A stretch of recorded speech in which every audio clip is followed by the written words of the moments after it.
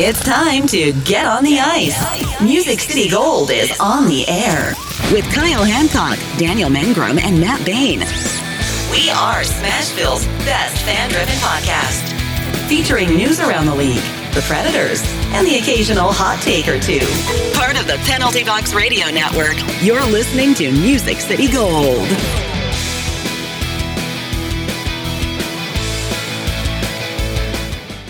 And welcome back, everybody, to another episode of Music City Gold on the Penalty Box Radio Network. I am your host, Kyle. With me, as always, are my co-hosts, Daniel and Matt. Hello. Hey, guys. Boom. Another perfect shot in the frame without me having to mess things up. So, boys, it's been about a month since we have recorded because, we had things like the All-Star Game going on. We had life in general going on. And I can tell you, Matt and Daniel, if we could not have picked a better time to start a recording because in 24 hours, the Preds have made tons of changes. And, we got notes for this show, but we may just spend the entire hour talking the Preds because there's just so much stuff going on, guys. Yeah, it's full on fire sale. It's been hard to keep up with my Twitter feed over the last 12 to 24 hours. I mean, it has been a nonstop onslaught.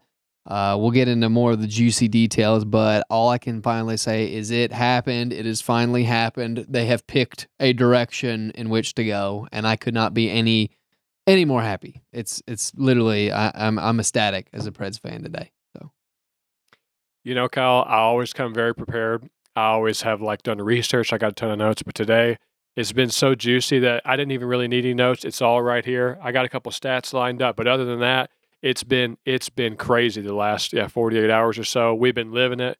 I cannot wait to talk hockey, Kyle. Well, let's start this episode off on a light note. Boston Bruins goalie Linus Ullmark scores the goalie goal. He is the 13th goalie in AHL history. Ironically, the last goalie was Pekka Rinne in 2020 versus Chicago to get a goalie goal. And one thing I love seeing is when a goalie gets that goal, they get to finally participate in that, fist bump line. And Ullmark looked amazing. I was reading an interview with him, and he said that when he got the goal and the huddle they got around him, they were like, you have to go to the fist bump line. And it's just amazing to see him. And he's a good goalie. In fact, he's a front runner for the Vezina, if I'm not mistaken. yeah, he's probably a front runner right now. I mean, Boston is absolutely just mowing people down at this point. And they just got better, too. I mean, we can talk about that a little bit. Didn't they? I think they acquired two different people from the Washington Capitals. So, Kyle, you can look that up while I'm talking about it. But, yeah, I mean, he is the beneficiary of a really great team. But to go back to the goalie goal, it was a very clean goalie goal, much like Pekka's. I mean, puck was kind of trickled. I think it was like a turnover play, kind of like mess up on their part. I will say Pekka's was a little further, and it was like from behind the net area.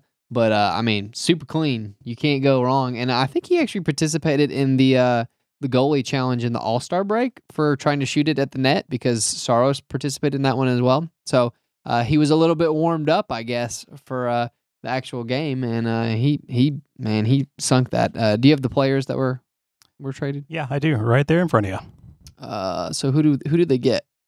A bunch. So it was a three-way trade. So Boston acquired Garnet Hathaway and Andrei Svechnikov from Washington, and from Minnesota they got Dmitry Orlov. Minnesota came in as a trade partner. Picked up Dmitry Orlov from Washington as well. So yeah, Dmitry Orlov went from Washington to Minnesota. To Boston. They're just retaining that salary, I think. So so Boston gave Minnesota a 2023 fifth-round pick for that. And then Washington Capitals acquired our old friend Craig Smith from Boston and got a 23 first round, 24 third round, and a 25 second round, and also got Andrei Svechnikov from Minnesota. So one of the very rare three-way trades you see in the league. So, Matt, how do you feel about Boston getting a little stronger and getting rid of your boy Craig Smith? Yeah, that's fine. Who was it they were talking about today? Somebody else made a move for this was the opposite. So Boston got rid of a scorer and got a defenseman. So that's the main story is they got rid of Craig Smith and got Orlov, who's defenseman. I forget who it was. The Lightning. Yeah, the Lightning. Was it Lightning or Tampa? Somebody else got another high defenseman and they needed to score. But Yeah, Boston is on fire. So it's same thing though. I don't know that they needed same thing. They didn't really need any scoring. They needed a defenseman. So should work out. 3-way trade. That's awesome. And I don't know if you guys saw, your boy Shea Weber actually is now getting paid by technically. Vegas. Yeah. Or no, technically. Coyotes. It Yeah, was. it's Yeah. the Coyotes because Vegas shed the contract so they could probably make a little bit more cap space so they wouldn't be too hard pressed. I think they were slightly over, so they had to get like under. Yeah. So yeah, they had to shed that contract. So it's very interesting to see some of the cap jockeying that has been going on. Where like Minnesota has a little space, so they've been taking on some to get picks.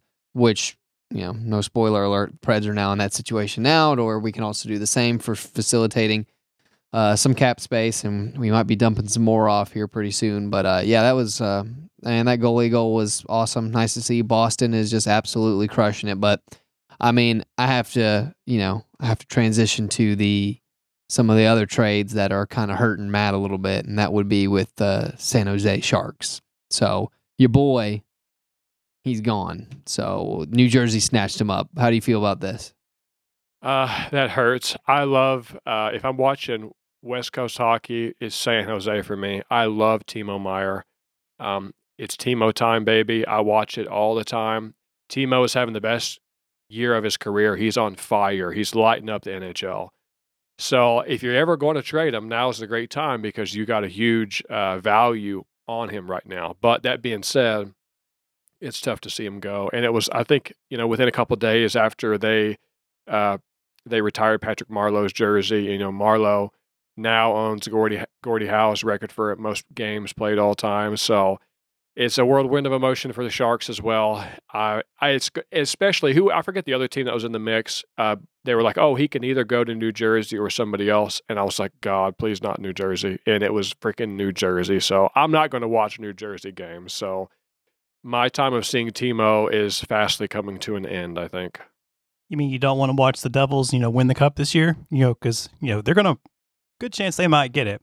Probably jinx it just a little bit saying they're going to get it. But, No. Devils have this trade with San Jose, and I'm looking at it cap friendly here. And there's a lot of conditions on the Shark side for these things. So Yeah. the Devils got Scott Harrington, Timo Meier, Zachary Eamon, Santeri Hataka, and Timur Abragamov. Yeah, these are all like low. And a 24 fifth-round pick from Colorado as well. And San Jose gets Andreas Johnson, Fabian Zetterlund, Nikita Hituk, and Shakir Mukhamaduyan. That's That's probably how the announcers will close say enough. it too. It's close It's enough. close. It's all right. If they're on an entry-level contract, No, they're on zero contracts, Yeah. so they're not even. Those are like prospects. yeah, so it's okay if you don't know their name, Kyle. It's all right. They got a couple spare Scrubs. parts. They're Yeah. scrubs. What matters is the actual picks, which is a 2023 first round and a 24 second round and a 24 seventh round. So But, as far as the trade actually goes, it is not a surprise that Jersey wants to pick up more scorers because, as you alluded to, Kyle, Jersey is actually doing some serious business this year, which is not how it's been in the recent years, in the last 10 years. It's nice to see Jersey making some action. I like to see my underdogs kind of come in and mix it up a little bit, especially on the East Coast. The East Coast is really interesting this year, so it's going to make it even more juicy. But good on the Jersey to pick up some more scoring. Well, let's take a look at the current playoff picture right now. So in the East, the top three teams in the Metropolitan is Carolina, New Jersey, and the Rangers, which the Rangers what I keep reading is they're trying to get in on Patrick Kane. I hear it's very likely to happen as well. Get up there with his boy Panarin as well. oh man, that'd be an interesting combo. And then the Atlantic's got Boston, of course, Toronto, Tampa Bay. We've seen this one previously. I'm expecting Toronto to probably get knocked out first round again. And the wild card so far is the Islanders and Pittsburgh. With, ironically, if I'm reading this right, Buffalo's not far behind, like 1 point out of the wild card spot. And Detroit's back, Yeah. 3 points out. Detroit, Kyle.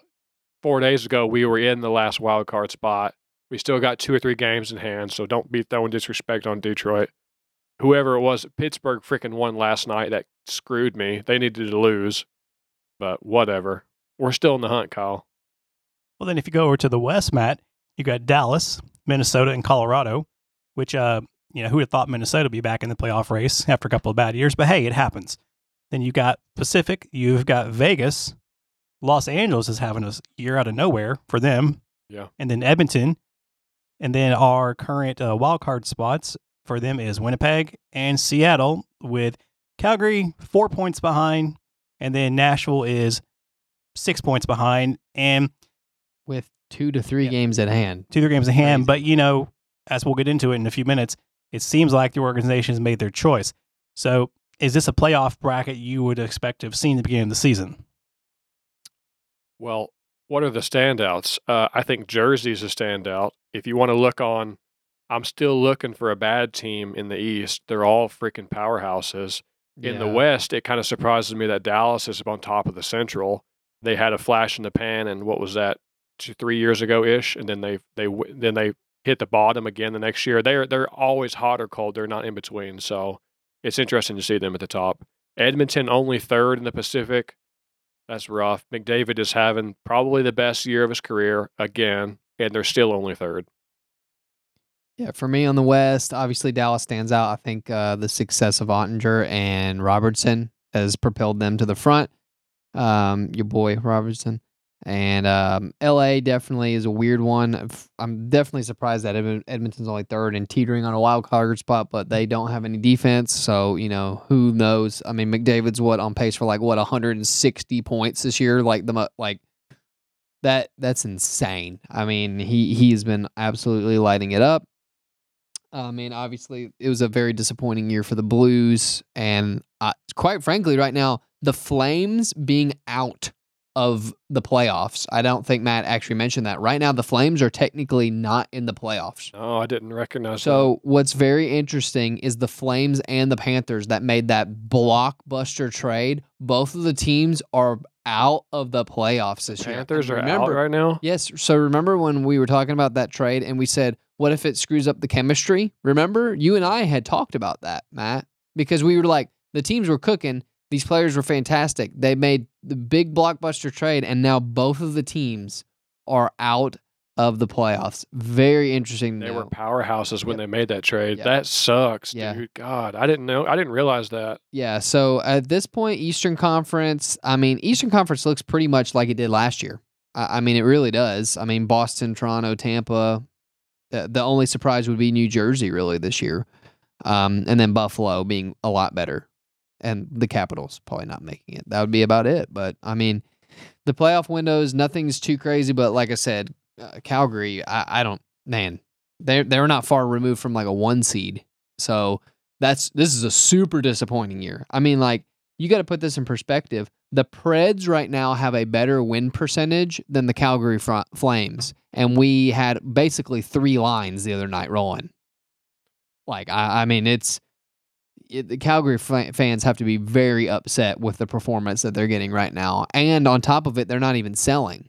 We're actually embracing the sell mode. So we're somewhere in the middle and are getting future assets now. So, I mean, I'll take it for what it's worth. You mentioned something a minute ago off camera. I'll take the credit for it, even though you said it. It kind of sucks because the East is so powerhouse right now that it almost is like just Colorado have a free ride all the way to the Stanley Cup Finals at this point, which sucks because that means I'm getting finals quality matchups in the first, second, and third round of the East, which is what we had been saying for a couple of years, which is why there was talk of realignment. Some people want to go back to the 1 through 8 and get rid of the wild card thing. There's been talk of that. They did the reseeding thing a couple of years ago. It's going to be, I don't know. It sucks because I'm not a fan of Colorado. I think they're a little too hoity-toity and too cocky. I don't want to see them get sat down. So it sucks that the West is so poor that they almost have a free ride to the finals. Well, right now, the way it stands, I mean, Colorado just now got healthy. I mean, Makar has been in and out injury, and McKinnon was out for a bit.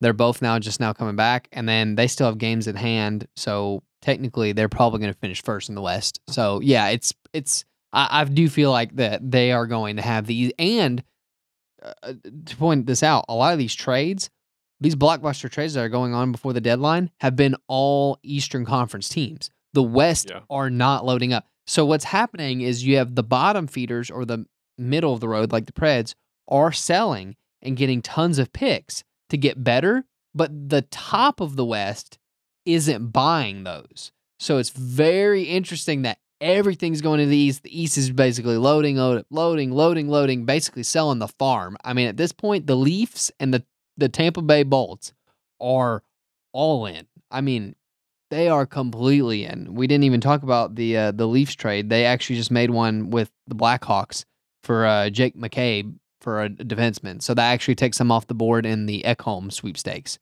So now I guess the front runner for that, well, we can get into that a little later. But yeah, so they're now off the board for that. But I mean, that was another huge one. And that was with, once again, another Western Conference team that is just feasting on getting rid of players and taking advantage of it right now. And there's still other teams out there that are wanting to load up. So it's going to be interesting for sure. But yeah, I think Colorado has to be a heavy favorite right now all the way to the finals. And then whoever wins out from whoever gets out the bloodbath. But at that point, like, are you so banged up from, running the gauntlet? I mean, just the Atlantic. The Atlantic division alone is Boston, Toronto, and Tampa Bay. That's just your Atlantic division. Good luck. Seriously, good luck. It's gonna be insane. I mean, Boston has lost 8 games in regulation. Yeah, it's hard to see them losing. I was talking to my friend from Boston this week. He went to the game the other day, and we were talking about it. He was like, I was like, dude, yeah, it's going to be hard to stop Boston this year. But if you want to look at some of these other blockbuster trades, you talked about, New York acquired, Rangers acquired Tarasenko. So everybody was like, oh, they made room for Tarasenko. So now Patty Kane is out of the deal. Apparently not. So they get Tarasenko, and they're still hunting and still likely to acquire Patrick Kane, which I find incredible. I don't know what else they're going to have to swing to make it happen, but word is before the weekend's out, Patrick Kane will be traded, and probably to the Rangers as well. Who else made the blockbuster list, Kyle? Well, Preds did make that blockbuster list. That's the last biggest one. I mean, Daniel's already covered the Jets, not the Jets, but the Leafs and theirs. And so that does lead us into the Preds. And so before we get to that, though, the biggest blockbuster of all for the Preds is the fact that GMDP is retiring. Basically, it came out yesterday on Sunday that pretty much effective immediately, Barry Trotz is now an advisor to the Preds for the whole thing. And July 1st, GMDP is going to step down, and Barry Trotz is going to take his place as a GM. And I'm, for one, actually kind of happy about this. And the press conference today, Daniel will talk about a little more. David Poile said that about 3-4 years ago, he was getting ready to retire. And then Barry Trotz, he was talking to him, said, I'm not going to be coaching next year, which was this year. And he said, well, how about you come on and start doing the process, coming on as new general manager? So I'm excited. It's a new era for the Preds. And, Preds are currently middle of the road. We've got a 3-game win streak right now. We seem to be picking some life up, but I'm glad that so far from what we've seen, we're not doing this middle of the road. We're actually going to be selling pieces off. We gave Nino Niederreiter to the Jets. And so, Daniel, we'll start with you. How do you feel about this? I think the timing could not have been any better. I do laugh that, people have been making memes all day. Like, as soon as he leaves, he's like, boom, saving the best trades for last, because we'll get into all the Preds trades because it is crazy. And we still have a couple more that are possibly on the block literally in the next 3 to 4 days. So as this episode comes out, there's probably going to be at least 1 to 2 more trades, maybe even 3, which we'll get into. But, here's the deal. Poile's been getting super old, and he's been kind of seeing the writing on the wall, too. I don't even know. What's his age? Look that up, Kyle, for me. Just Google that. He's got to be up there. That said, we owe a lot to David, and somebody brought this up online, like, a lot of Washington's success and a lot of the Predators' success have been because of David. So regardless of how you feel about, like, winning a cup and, like, how he's managed the last several years in particular, he got us to where we're going, He is 73. That's pretty old, So yeah, it's time, and I could not think of anybody better than Barry Trotz. Trotz in the interview and in the post, like the press conference, he interviews so well. He's so nice and eloquent. He's very great with the media. And Poile talked about Trotz's development, basically how, he started from basically nothing, came into the organization, he gave him a shot, like he's gone on to win a cup. Like this is a coach who has been in the trenches and knows how to do it. And he knows what good players are and what it takes to win a cup, which is totally different than Poyle. Okay, so like it's very interesting. He has that coaching mentality, but he also was groomed by Poyle to also go to some of these prospects. He said his first year, they said the first year as a coach, him and GMDP would go to the prospects and like go to these like combine events per se and see the players and everything and do the scouting because they didn't have scouts back then. It was their first year as a franchise, so they ended up doing all that. But I mean, that said, everything that Trotz is saying couldn't align better with like what the fans are wanting and what he's wanting. He basically loves Nashville. He said Nashville's home. This is where he was going to be regardless. Like he'd already bought that house. Remember when like the speculation came up when he bought that house and people were like flipping out? He'd already bought the house because he was moving back to Tennessee regardless. Because he said, my kids grew up here. I love it here. Nashville is home for me. I'm coming back home regardless. And then when the opportunity came, he definitely snagged it up. And so like timeline of events, this is kind of interesting. So he told GMDP in December that he was basically done coaching and that he was kind of interested in like maybe doing the, possible GM thing. So that wasn't finalized with the ownership group until mid-January. David had already waived Tolvanen in December, by the way. So Trotz was definitely not in on that. That was the first piece of information that I looked up because I was like, when was Tolvanen waived? It was like December 13th. And Trotz inquired about the general manager position right after Christmas or right around Christmas. So very interesting to get his comments or like, whatever was going on in the background with that. But that said, Trotz wants to win a cup. He doesn't want to just get in the playoffs. Okay, so that's the mentality difference. Is the last several years it's been like get into the playoffs, let's see what can happen. I mean, let's be honest. We've heard that said multiple times. Trotz literally said he's in the interview, he was like, no, he's like, I saw what it was like to win a cup in Washington and take it to the streets, and he's like, Nashville deserves that. That's what we want to bring to Nashville. That's literally what he said in the like, and I'm like, that's what you want. And I'm sure the new ownership wants that too.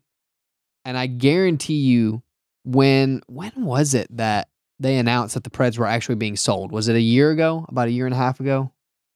Sometime in the summer, I thought. Okay. So we know that there's like the stage process, like every year or so, like more of it's getting bought up by the new ownership, Bill Haslam. And I guarantee you what has been happening recently is because the team has been in such a mediocre state. When they signed that contract and said, hey, our due diligence is to buy the team, but also right now we're not very happy with what's going on with the team. I guarantee you there was a lot of pressure from new management coming in to let's go ahead and get this process rolling a little bit quicker and let's get some new blood in. Because I guarantee you that had to factor in him just stepping down randomly. So that said, I just don't see Poyle just like, quietly going off into the sunset immediately. And on top of that too, they're still letting him be as an advisor. So he can still like talk to Trotz if he needs some advice. And he said he's surrounded himself with all the best people. His son Brian also is great with the Cap. So he's still staying on in the front office. So you're basically just getting the new management's idea of what they're really wanting, and they want a cup. They don't want just this mediocre status of first round exits. But from everything that I saw in the press conference, I mean, I'm super ecstatic. And then, we're just now waiting on a possible coaching change. So we'll see what happens with that. Because Trotz also did mention that he wants a relationship like he had with Poyle. Interesting to note. Well, Matt, what do you think about this? Well, we'll start with that. I think everybody as a fan base in Nashville can appreciate, since Trotz has a history here and he's known to be a guy that everybody likes, that means he's garnered everybody's respect. And, when compare and contrast that to when John Hines came in, nobody liked Hines. He didn't have a great reputation. He's not known for like a championship caliber kind of, skill set. He comes in and nobody knows him, but everybody knows Trotz because he was a coach here back in what I call the prime Preds years, back in the glory days of the Preds, mustard jersey days. So with Trotz coming home is almost like him coming back to his hometown, and I feel like that will resonate with the fans. He has a great reputation. He won a cup with Washington. He's got a reputation. He's got a relationship, with David Poile. So David Poile can kind of teach him and train him. So they work well together. He's great with the media. I think he's going to have a rapport with the fan base, and I think he's going to have as good of a skill set. He might be kind of a young up-and-comer, but he's been in the league for a while. He's been in Nashville for a while. So as far as people who could land in this spot, if I have to take a rookie GM, I'm taking him all day long. And you mentioned the new ownership group. I have thrown that idea around. I wonder how much of that played into the decision of, was David Poile essentially forced out or kind of asked to politely step aside? Because you look at kind of that first round, just get in the playoffs and maybe first round exit mentality that the Preds have had since 5 or 6 years, since 2017. That's been the mentality. And Poile hasn't really made any decisive steps with the roster. He's kind of been middle of the road all the time. So all of a sudden, you say, well, he steps down, Trotz comes in, and now you've got 3 or 4 massive roster trades being made right now. I feel like that only happened because Trotz is coming in. So with Trotz coming in, you're really seeing, even before he's official yet, I think it's supposed to be in July when it takes effect, but even before it's official, Trotz has already got his fingerprints on the roster and the organization to show where he wants it to go, in the direction he wants to put it in. He could go sell, he could go buy, but at least he's picking a freaking side of the road. And I feel like that was one of Poile's almost like errors in that he couldn't make a decision. So at least we can see that. But I am curious how much of it was him being asked to leave. Maybe he's got such a rapport that he wasn't asked, but some behind the scenes, they might have said, it might be time. We got new ownership coming in. We're kind of thinking we want to do this different style of direction for the Preds. So maybe it's time. Well, then let's get into the trades that we've had with the Preds over the last several days. So, as I said earlier, starting on February 25th, Nashville sends Nino Niederreiter, who happens to be one of Roman Yossi's best friends, as Niederreiter said today, to Winnipeg, and Nashville received a 24 second-round pick. And they was also able to clear about $4 million out of the cap space, which was good. And, my first thought was, that seemed kind of low for Niederreiter, considering the success he had in Carolina and then coming over to us. And I was like, okay, but we didn't know what was about to happen, because that was like the first shot. And then out of nowhere, you get on the 26th, which was Sunday, word had been spreading that Jeannot was being looked at to be traded to Tampa. Yeah, he was benched for the game, actually. Yeah, and so we didn't know. And you see, you look at people going, this is an undrafted player. What are we going to get for him? And when I think everybody's jaws collectively dropped on the floor when we saw what was given. So here, if you don't know what it is, here's what the Preds gave to Tampa. Tanner Jeannot. What did Tampa give Nashville? Cal Foote. And so then we get yes, Matt? It's interesting to note about Cal Foote, because he doesn't have a lot of name recognition. I happen to know of him, but I don't just watch, Preds hockey. The better backstory of Cal Foote, he's on an entry-level deal still, but the backstory that you need to know with Cal Foote is that he was a first-round draft pick. So in addition to the list you're about to run off, you can add another first-round draft pick in Cal Foote. This is insane. I still can't get over this trade. Well then, let's clarify this then. Former first-round draft pick Cal Foote, a 23 third-round draft pick, a 23 fourth-round draft pick, a 23 fifth-round draft pick, a 24 second-round draft pick, and a 25 first-round draft pick, which is conditional as a top 10 protected. And what that means is that if Tampa draws in 2025's draft, if they draw in the top 10, the pick stays with them. But if they end up having a bad year and they end up drawing under 10 in 25, then the pick goes to Nashville. And also, that's quite a haul, boys. And like I said, people's reaction was like, what the heck? I think it was like somebody said one GM texted some of the media people was like, what the actual heck was that? Using foul language, of course, because it was like, what in the world? No one's expecting this. And like I said, the guy is undrafted and he's a known fighter. And I've seen a lot of people saying Tampa overpaid for this. And so a lot. I mean, shoot.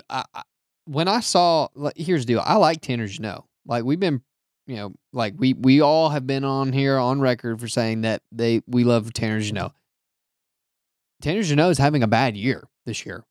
So the fact that his stock was down and then all of a sudden, like you get 5 picks, Cap Friendly didn't even have a 5-pick trade in their database until now. It's Tanner Jeannot. He's undrafted. Yeah. See ya. Nice to Jeannot ya. So there you go. Yeah. Yeah. I'm taking the picks. I'm taking all. That's an insane amount for an undrafted player. Like, blows my mind. All the GMs are stunned, and like David just saved like one last fleece, I guess, for the end there. But I'm not going to count Tampa Bay out. They always go all in for their players. They always do, and they tend to condition them well and definitely have a great record of player development. So I'm sure Tanner Jeannot is going to do just fine for them. But I mean, this is a lot for an undrafted player. Yeah. You look at it, that's just a first-round draft in Cal Foot. So a first-round player, first-round draft, second round, third round, fourth round, fifth round. It's a whole draft class. Why I can't think of a player in the league you would do that deal for. Tanner Jeannot, somebody said on Twitter, "Oh, is that a bad trade?" Oh, well, let me Google Tanner Jeannot real quick, and then I'll tell you in a minute because nobody knows who he is. Yeah, we love him as a Nashville fan, but if you thought Nino Niederreiter was only worth a second-round pick, I'm thinking Tanner Jeannot is like a second, like a third round, second and a third. I don't know. Like, he ain't worth all that. That's crazy. And it's very difficult for us to put into perspective like a monetary number for what is a player worth in draft picks. But I think when you look at it from the perspective of Cal Foot was a first round, okay, well now that helps me kind of figure out where the players line up in the pecking order of how significant each round of a pick is. But any way you slice it, you don't have to be a Nashville hometown fan to know that Tampa massively overpaid for Jeannot here. And the only logic is that, this was the player they're looking for. They wanted a gritty, tough guy. Young guy, too. He's also younger than Niederreiter by 6 years. So that's important to know. Yeah. But even if that's the guy you want, I heard Nashville was only asking 2 picks. I forget exactly which rounds, but they were only asking for 2 picks. And they got, 5 picks and a player? I just don't understand how that happened. So I had to look. I was like, okay, who's the freaking GM for Tampa? It's Julien BriseBois, he's been in the league for like a decade, though.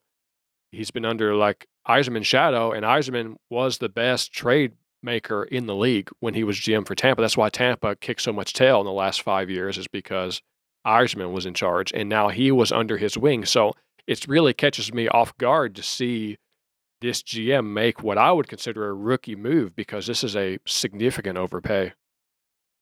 Well, if you look at Cap Friendly's acquisition of draft picks for Nashville for this coming draft that's going to be in Nashville this summer, they've got a first-round pick of their own, second-round pick of our own. We've got a third-round pick of our own. We also have now San Jose and Tampa's third-round picks. We have our own fourth round. We have Toronto and Tampa's fourth-round pick. We have our own fifth round, and we have Tampa's fifth round. And then we have our own sixth. The only round we're not going to be drafting in this year is the 7th round. And when you get to 24, we've still got a first. We've got 3 seconds. We have a third. We've still got plenty of draft picks. 3 seconds in the 2024 is insane. And then we have 2 firsts in the 25.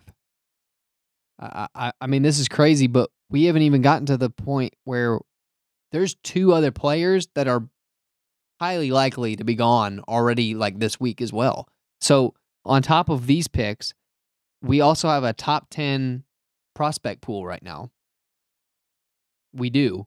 Right, it's right at the top 10. So Milwaukee's been killing it. It's supposed to be, but I really am looking for your coach Hines to leave. That way I can see the fruits of that labor. I fully agree, which that's the last thing we will get to on the list here. But we have a top 10 prospect pool coming up. You still have several of these Russian players that need to get signed. I think it's Svechnikov and some others. Askarov is already over here killing it. We have Evangelista. We have some of the other ones that have already been coming over and doing well in Milwaukee. Milwaukee's been doing a fantastic job for us. But then on top of this, you're talking. Yeah, that's another one. Joachim in the Finnish league. There's a possibility he comes over. Zachary, he's supposed to come over. So yeah, I mean, this is crazy. You got Egoat still on there as well. So yeah, you're looking really good as far as prospects are going. And so we can also try to discuss some of the other possible trades that we have on the block here too, and that's Fabro, which I've been hearing rumblings of the Sharks for whatever reason. I don't know why they're extremely interested in Fabro. What do you think the return is for Fabro, considering contract length left, how much is on his salary, and how young he is? Because what does he have? He's going to be a restricted free agent coming up, so I don't know what he's going to get, but he's also very young. He's 24 years old. So what do you think you try to get for Dante? I don't know if you get a first round. I mean, if you got all that for Jeannot, I say sky's the limit.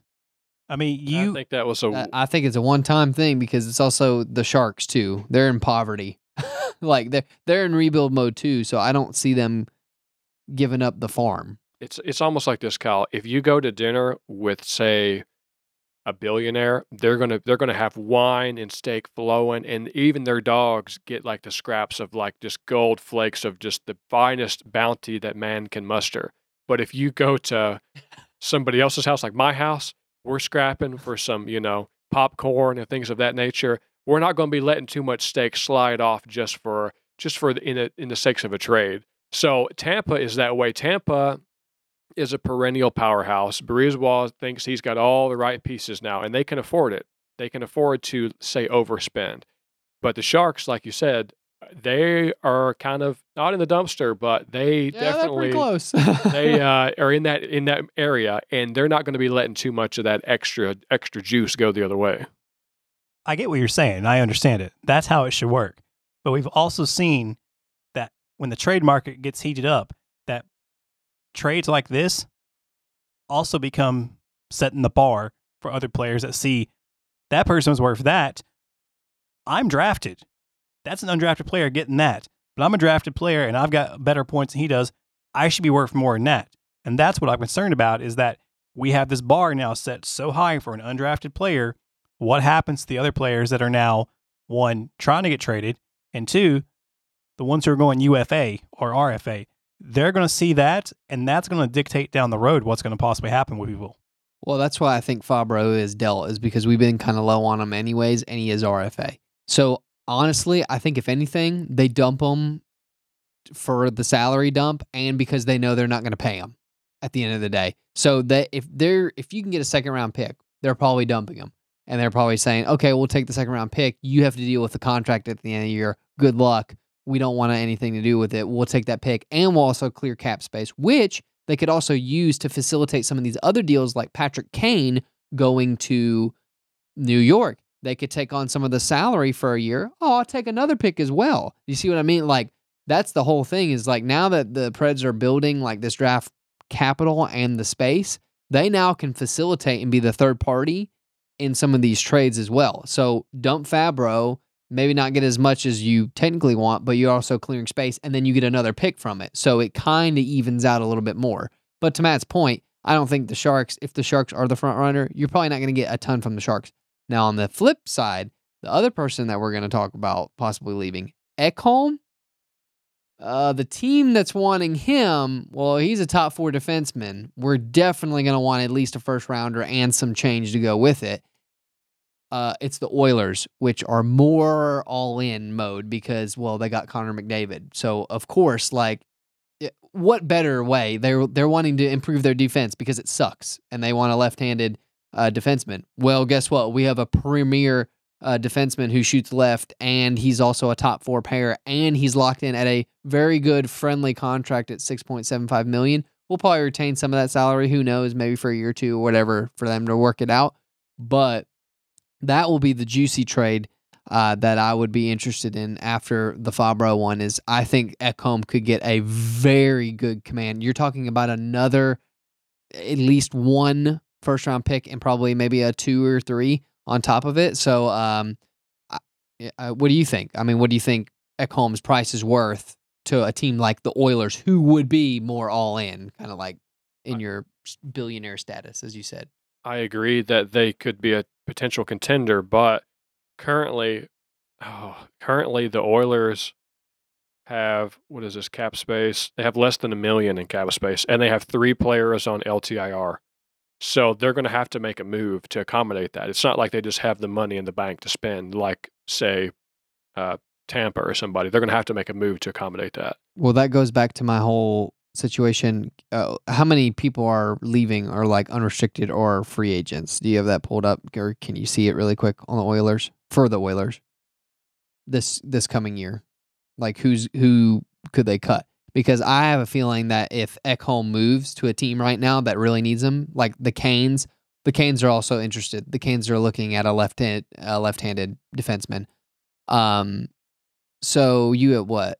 Oh, yeah. They have a ton none this year, but next year is $3 million. Well, that's the whole point. Is what the whole thing with the cap space dump right now is we could literally retain 100% of Ekholm's salary for the rest of the year. Why not? And then you could say, at that point, like, it's on you. You know what I mean? Like, but we could retain that contract for at least 1 full year, and we have plenty of cap space. We could do that easily. He's already built into our cap. So what's the point of doing that? Just to get him off your books for next year, just so you can make cap space? Why would you be interested in letting Ekholm go unless you're just continuing you're getting the picks. In rebuild mode for say 5 years? You'd get the picks, and then next year he would be completely gone and off your books too. So you would get the cap space next year of $6.5 million back the next year, and you would still get the picks going forward. Plus, it would allow the Oilers to load up this year and go all the way in, knowing that they're going to have to cut somebody next year. Next year, they have 10 RFAs and UFAs. Well, that's my whole point, is they already know that next year there's probably several players that aren't coming back. So they could technically take on Ekholm and be like, okay, well, we'll just deal with it now. Nashville, you keep the salary. Just let us go on this cup run with him, and then basically just let him be a loaner for the 1 year. And we'll give you a couple of draft picks as, compensatory. I mean, it could work, but I don't know. And I don't know what's Carolina look like. They're right at 0 too. So I mean, they would have to figure out some hoops as well. So it is definitely a larger contract, but there's ways to do it because the Preds have that cap space right now to be able to do it. Gives you more flexibility to be able to deal one way or the other. Yeah. Exactly. So let me ask you another question then, since we're talking about Ekholm. What would you say if somebody said, we'll take Saros off your plate? Would you do it? Because the rumor mill has been talking about Saros may be getting traded. There's some people inquiring about him. And if they were to get rid of him, that is, let me pull up it here. Ekholm is 6.2 and Saros is 5. That's 11.2 million off your cap space that comes on because you have Askarov in the wings. And so would it be possible to trade Saros and bring Askarov off and have him become basically our new 1A goalie with Lankinen, backing him up for another year? Well, I got quite some feelings on it. I like the idea of keeping team identity. You can say a thing about a team being in a rebuild mode, but as a fan of the organization, when you go to the game, you have to have somebody to root for. So when they lost Tolvanen, that was my guy. So I'm pissed off that you lost Tolvanen for nothing. At least when you let go of Jeannot, you got a heck of a return. But that was after Tolvanen left, Jeannot was my guy. You lost my guy again. At some point, you have to keep core identity. You remember when Weber got traded, Subban got traded, Rene retired. You had Arvidsson left, the redheaded beard guy left, Ellis. How many pieces of the team move away until you stop recognizing the team as who it was and who you fell in love with? there's only a couple pieces left to the organization that you can feel and recognize as having team identity. Yossi, Saros, Ekholm, Forsberg. I think those are the core identities. I would be willing to deal them potentially. It really is just a matter of how much you're willing to commit to a rebuild. Yeah, I mean that's the thing. I'm definitely not for selling Saros. I think he still has several years of like just absolutely incredible hockey left, and doing that means you are full fire. I mean, like that is a full fire sale because even with even the other night, like we started with like 3 forward lines, won the game. Saros is still in net. Like he's going to be erasing a lot of sins with your terrible team in front of you. So you can still have that in the time being. But if a team calls, you're obviously not going to like say, oh, he's untouchable right now because you're seeing some of these returns. Like, I mean, the Jeannot one was crazy, but it would have to be astronomical for me to get rid of Saros. I'm talking like, I don't even know like what would be a good return for Saros at this point, but you're talking multiple first round picks, if not prospects. You know what I mean? Like it's got to be an insane amount for me to part with Saros because you'd basically have to make me an offer that I could not refuse, and then I would go for it. But at that point, at the end of the day, I don't think Saros is traded. I think teams have called, and it did sound like that the Kings were very interested, but I don't think we get rid of him. Matt, you're forgetting one of your boys of the franchise you haven't thought about. Who's that? Ryan Johansson. I wish he's you not guys going could anywhere. trade him. Well, he's injured now too. Yeah. Well, that was another point to mention. Let me look at the Preds injury list. Right now, Forsberg is out still, and Johansson's out. And there's a couple other little dudes in there as well. So I was wondering I was wondering if that little list right there of how injured the Preds are helped push that determination that, okay, now is the right time to go into sell mode. But as far as Saros is concerned, I don't think you can 1v1 him for Lankinen. Yeah, Lankin might be suitable, but goalies are so fickle. You've even seen it at the best goalies in the league. One year you win the Vezina, next year you're trash. Next year you get injured. Saros has been repeatably excellent every year. Exactly. And I don't want to risk that over nobody who's an AHL player. Yeah, there's a ton of AHL greats. Whoop-de-doo. I want long-term sustainability in a goalie, which is hard to find, and health, which is hard to find for goalies. So it's almost like I think you're selling your soul if you sell Saros. You would certainly command a high price for him, but for team identity, I think you got to keep him. And yeah, you can sell the whole freaking team, but then it's like, why don't you just sell the whole team and move it to Ottawa somewhere? Like, Jesus, you got to keep some part of the team so you can keep a fan base coming in. And I think Saros is part of that because if you look, in my opinion, Yossi is a weak leader. Rinne would have worn the C if goalies were allowed to wear the C. So Saros, I think, helps pick up the leadership in what maybe Yossi is a little bit weak in. I don't think you can afford to lose Yossi. You've lost Saros. You've lost so many pieces already that if you do, I think you're selling your soul. Yeah, I think at the end of the day, he stays. Obviously, Yossi's untouchable.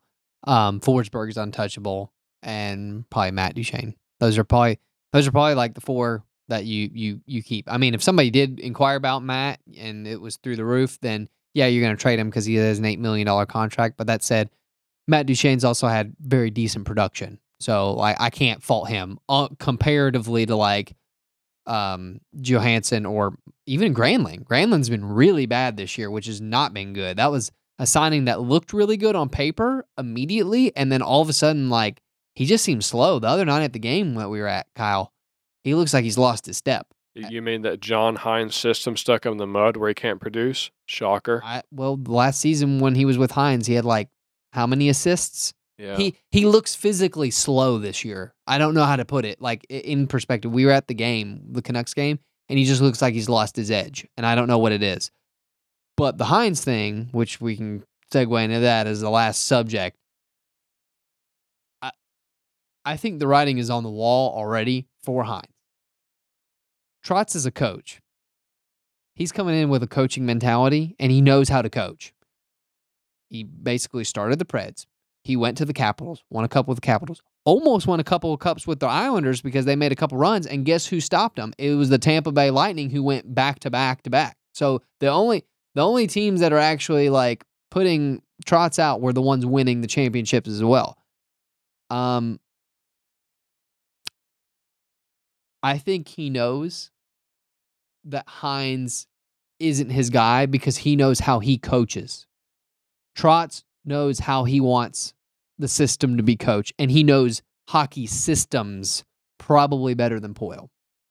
Yeah, because he is a coach, and I don't think he's going to like Hines. But even systems, like you might not like Daryl Suter's system, but he's a very successful coach in Calgary. He's been around the league a long time. You can it's like a chess player. You can be tactical or you can be strategic with your positional systems. There's different ways to skin the cat, but you have to respect talent where talent is. And even it's like 2 strikes against John Hines. Not only does he not have a track record, but he also doesn't preach the system that Trotz would like to have the Nashville run underneath. So I think it's 2 strikes.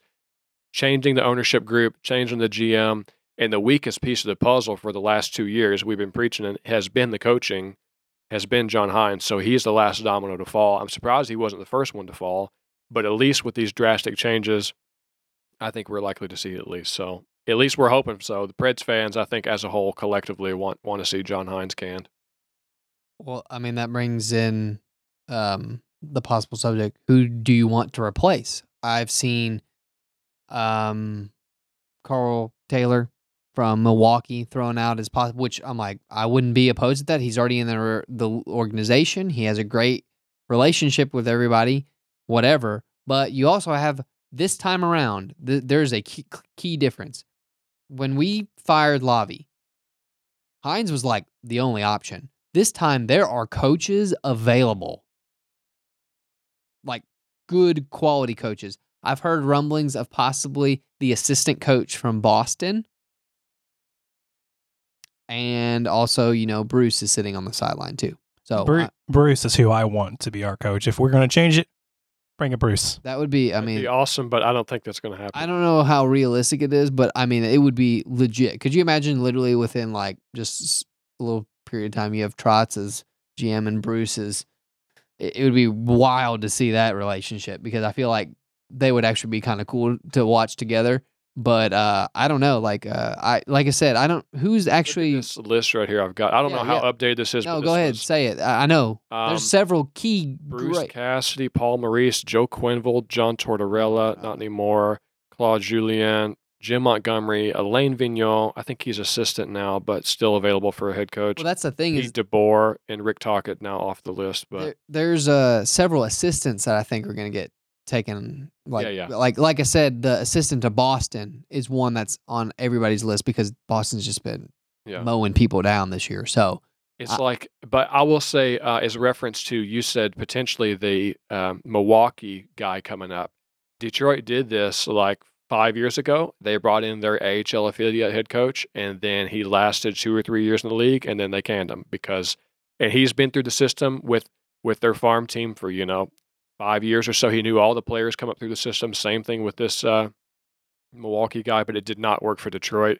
I'm just not a huge fan of hiring new blood. And we talked about it. It used to be a very closed loop in the league where there was not a lot of new blood in the league. There's a little bit now, but there's still a lot of old blood that's ready to, that's free for the taking, that's sitting on like assistant benches and assistant coaches roles that we could potentially have slide over, say like an Alain Vigneault or somebody like that. There's a lot of options, so we'll see. It's exciting, though, because that means you got me something to look forward to, and I feel like there's a light at the end of the tunnel as opposed to having to look at the same dead duck all day, every day. So, Daniel, you told me as I was getting ready to get this all ready to go and give Matt his spotlight, you said we got one more thing that looks like it's going to happen probably tomorrow when this episode's already going to be out. Yeah, and that looks like Patrick Kane will be a Ranger. I know that's been speculated, but this guy said he's like 99% sure, and he followed it up with an update saying it'll be sometime tonight into tomorrow. There's no details on the trade. Like, we don't know like what they're given for it, or if there's a third party, trying to facilitate some of his, what is his cap hit? It's got to be at like 8 right? So, I mean, it's very high. So I'm sure that there's going to be a lot of moving pieces with this one, but this is a big one and definitely an end of an era. Patrick Kane is no longer a Blackhawk, which I don't know if I'd ever thought I would say, but he is going to officially be a Ranger for a playoff run with Panarin. That's going to be very interesting to see. And Tarasenko and Zibanejad. I love Zibanejad, by the way. Talk about a top 4. I mean, that's incredible. So, I don't know. So that's hot off the press. We'll take that one as it will, and hopefully we'll get more information on that in the coming hours. Okay, Matt, what stats we got for you today? Yeah, a couple things we'll end the show on, Kyle. I like to mention now we have announced that Pekka Rinne statue is going to be unveiled March 25th. That's a Saturday game. I think I was supposed to go to the game the weekend before that, but I think I'm going to change and go to that game. That's a better idea. So that's very exciting. We were pumped up to see that, so I'm glad to see it announced. And as soon as it is, I thought it was going to take longer than that. So these things tend to take forever. Also, as we're going by, I'd just like to give a little sailor's hat tip to my boy Tolvanen. Now has 10 goals in 22 games. That's more than 8 players on the Preds. So sorry to see you go, buddy. I'll be thinking about you. It's like, the picture of the guy who you're thinking about all night. The Wolverine meme. Yeah, that's that. But for some records, now John Gibson is only the second goalie in history and the first one since 1955 to have 350 save performances in 1 month period. So he's been on freaking fire. He was also the guy the team had a whole line fight the other night, and John Gibson went out to the center ice to get in a fight with a goalie fight with the other guy, and the refs held the other guy back. And then some idiot media guy on Twitter said, "Oh, we know we want to see goalie fights. They're exciting, but they're bad for the game." And everybody was like, "What are you talking about, bad for the game? Everybody wants to see a goalie fight. That would be the best thing in the world. It's like old school Mighty Ducks time, man. It's not bad for the game, you idiot." So it sucks that he didn't get in a goalie fight. We all wanted to see it, but that's all right. He's been kicking butt. And then I'm going to give a hat tip to my boy, Mark Giordano, son. Talked about trades. Well, guess what? He is now the all-time leader in block shots. My boy, Mark Giordano. It's kind of putting the body on the line. For sure, Kyle. So, Daniel, what games we got coming up? Oh, man, we're going to try to run the gauntlet here of some easier games right before the deadline. But we do have Pittsburgh, which is a game that Matt will be glued to, considering the standings. Pittsburgh coming up, then Florida, Chicago, Vancouver, Arizona, and LA Kings. So hopefully sometime in that near future. Oh, and Anaheim. So this is a very easy stretch for the Preds the next 2 weeks. I guess that was fortunate or unfortunate, but take that as you will. You need all the points you can get at this point. We'll see, but the trade deadline is March the 3rd, so we only have 2 games before then. So if we have any more movement, it will be in the next 2 to 3 days. So you're about to see a lot of stuff go down. So yeah, that'll be it, and we should be recording by then, and hopefully we'll know every single pick that we have, all 30 of them probably at that point over the next couple years. So. And who knows, by this point, we could have traded Matt for somebody else. So upgrade, maybe. That's right. But guys, thank you for joining the show today. If you like us, you can find us on YouTube at Music City Gold. You can also follow us on Twitter at Music City Gold for all of our hot takes. Or you can also find us on PenaltyBoxRadio.com. Until next time, we will see you on the ice. You've been listening to Music City Gold on the Penalty Box Radio Network. We'd love to interact with you on Twitter. The show can be found at Music City Gold. You can find Kyle at Kyle Hancock, Daniel at Steve Dan Drum, and Matt at Matt Bain 31. Past episodes of the show can be found by subscribing to Music City Gold or Penalty Box Radio on iTunes or at PenaltyBoxRadio.com. Thanks for listening, and we'll see you on the ice.